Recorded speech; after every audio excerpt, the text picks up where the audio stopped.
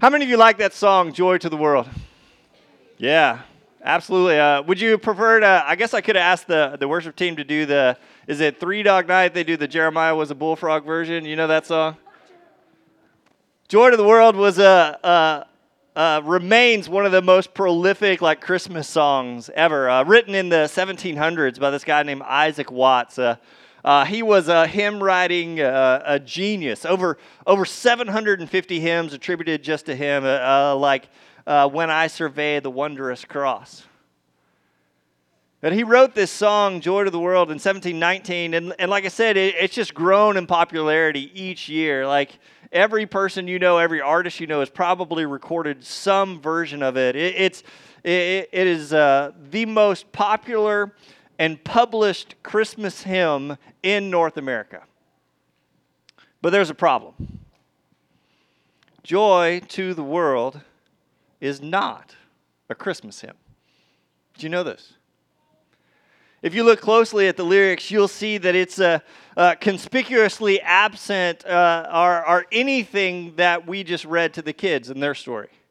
There's no star, there's no angels, there's no manger, there's no Taylor Swift singing, there's no shepherds, there's no wise men.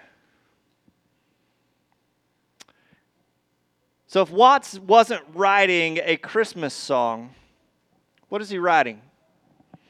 What's this song about? You see, Watts isn't singing about an event that happened in history, but Joy to the World is a song about some future moment. To use a big theological word, it's an eschatological song. And eschatology just means what's going to happen when everything ends. What's going to happen at not at some point in history, but when the summation of history happens, that's what eschatology is concerned with. And this is what Watts writes. Watts sings about a moment where the Savior will reign again. He will rule with truth and grace. He'll put an end to sorrow and sin. The earth will again receive her King, and all heaven and nature will know it and do what? Sing. Watts sings not of Christ's birth, but of Christ's return. And maybe this seems an inappropriate Christmas message, but Scripture is filled with this idea. Scripture is consumed with this idea of Christ's return. In Hebrews, in chapter 10, verse 37, it says, "For in just a little while, the coming one will" what? Come. And he's not going to delay. In Revelation chapter 22, verse 12, it says, "Look, I am coming soon, bringing my reward with me to repay all people according to their deeds." But there's a reality to this coming moment. In 2 Corinthians chapter 5, verse 10, if you wanted to check out Corinthians 1 and 2, man, it speaks so much about this return. But in 2 Corinthians 2, 5 and 10, it says, "For we must all stand before Christ and be," what's the word? I know, it's not very Christmassy. "We will each receive whatever we deserve for the good or evil we have done in this earthly body." Speaking of this moment to come, if you look at the words and the teachings of Jesus, he gets very frank, actually. Jesus says that in this moment to come, some people, in this moment of judgment, some people are not going to make it. He says there will be this broad gate, and it's an easy path, and he says many people are going to choose that path. But it's a path to destruction. But he also says, it doesn't have to be this way. There is another way. There is a narrow gate, and it's difficult. It's a difficult path. But if you find it, when the Lord is come, you will have reason to sing. And Jesus is the narrow gate.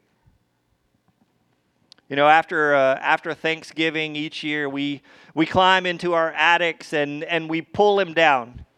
We dig him out of boxes and we carefully kind of unwrap him. We place him on our trees and tables and desks, and if you're really cool, you probably have figurines of him that light up in your front yard. We gather around him and sing songs to him, and then on New Year's Day, right, everything comes down again, right? New Year's Day, or close to that, okay. After the new year, at some point, we get the boxes down again, and we wrap him up, package him, box him up, store him safely out of sight until next November, right? It's happening already. I was reading a joke just before I got in here that stores are already putting out their Valentine's stuff. You know, like, this season's over. Let's move on, folks. But it's happening with us too. You know, even today, even though today is Christmas Day, we're already turning our attention back to our real lives. And the great irony in that is, as we begin to make resolutions, as we begin to think about how we may make life adjustments in 2017, the one who is the way, the truth, and the life is safely tucked away in our attics. In the New Testament, the picture of Christ followers, of the picture of discipleship that Scripture gives us, is a picture of men and women who are constantly making life adjustments based not on some past event, based not even on some present event. But the first century church wasn't consumed with celebrating Christ's birth because they were too busy looking forward to his return. Can I get an amen?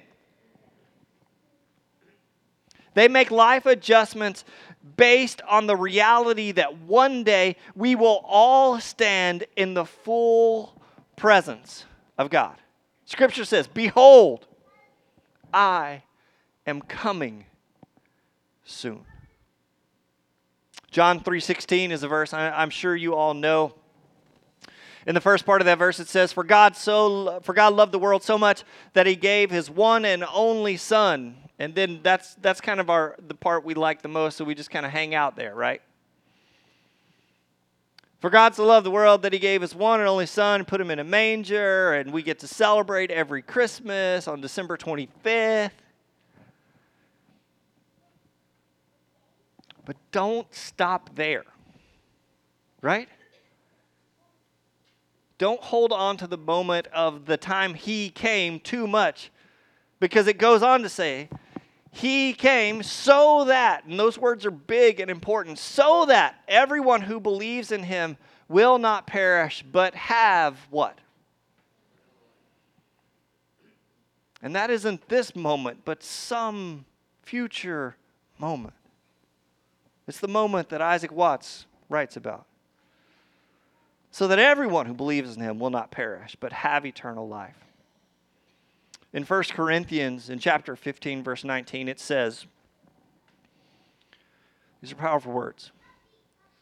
If our hope in Christ is only for this life, if our hope in Christ is only for this life, for this moment, for the present right here in this space, what's it say?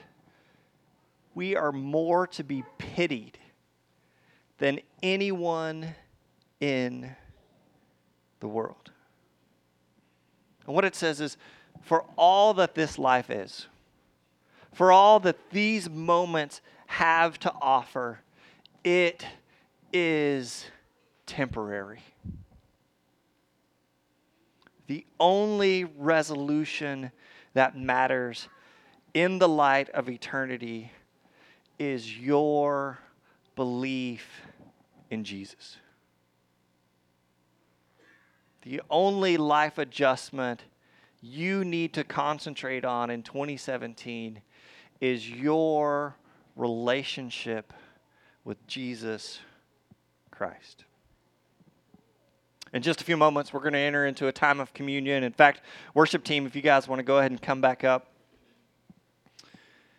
We've got tables set around the room, and communion is a part of our tradition, the Eucharist, the Lord's Supper. It's an important moment to remember Christ, to meditate on Him, to hold Him close to our hearts. But remember what I said about 1 Corinthians. 1 Corinthians is always seeming to look forward.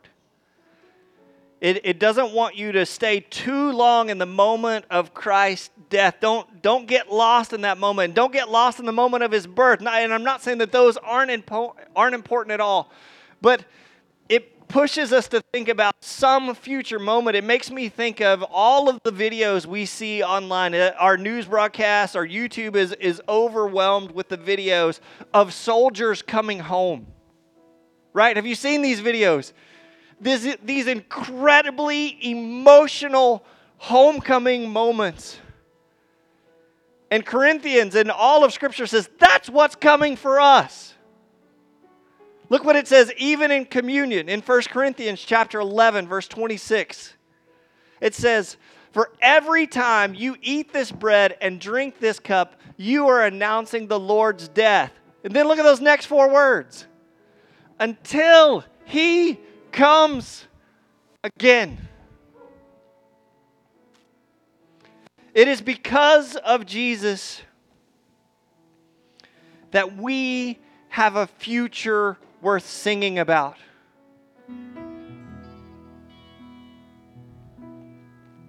So, let every heart prepare Him room. Pursue the narrow gate. Take Jesus out of the attic. Maybe let Him sit around for a little while longer. Believe in Him. And so that when the Lord is come, you can sing joy to the world. Why don't you stand as we pray together? Father God, I thank You so much for Your word. I thank You for Your Son, what He did that day, being born that day, this incredibly dynamic and good thing of You sending a piece of Yourself in the exact perfect way through this vessel of Mary. And Father God, it's such a good moment and it's worth celebrating. But God, that moment was just a precursor. It was just a taste of some greater homecoming, a future event where You're going to come and restore this world. You're going to right every wrong.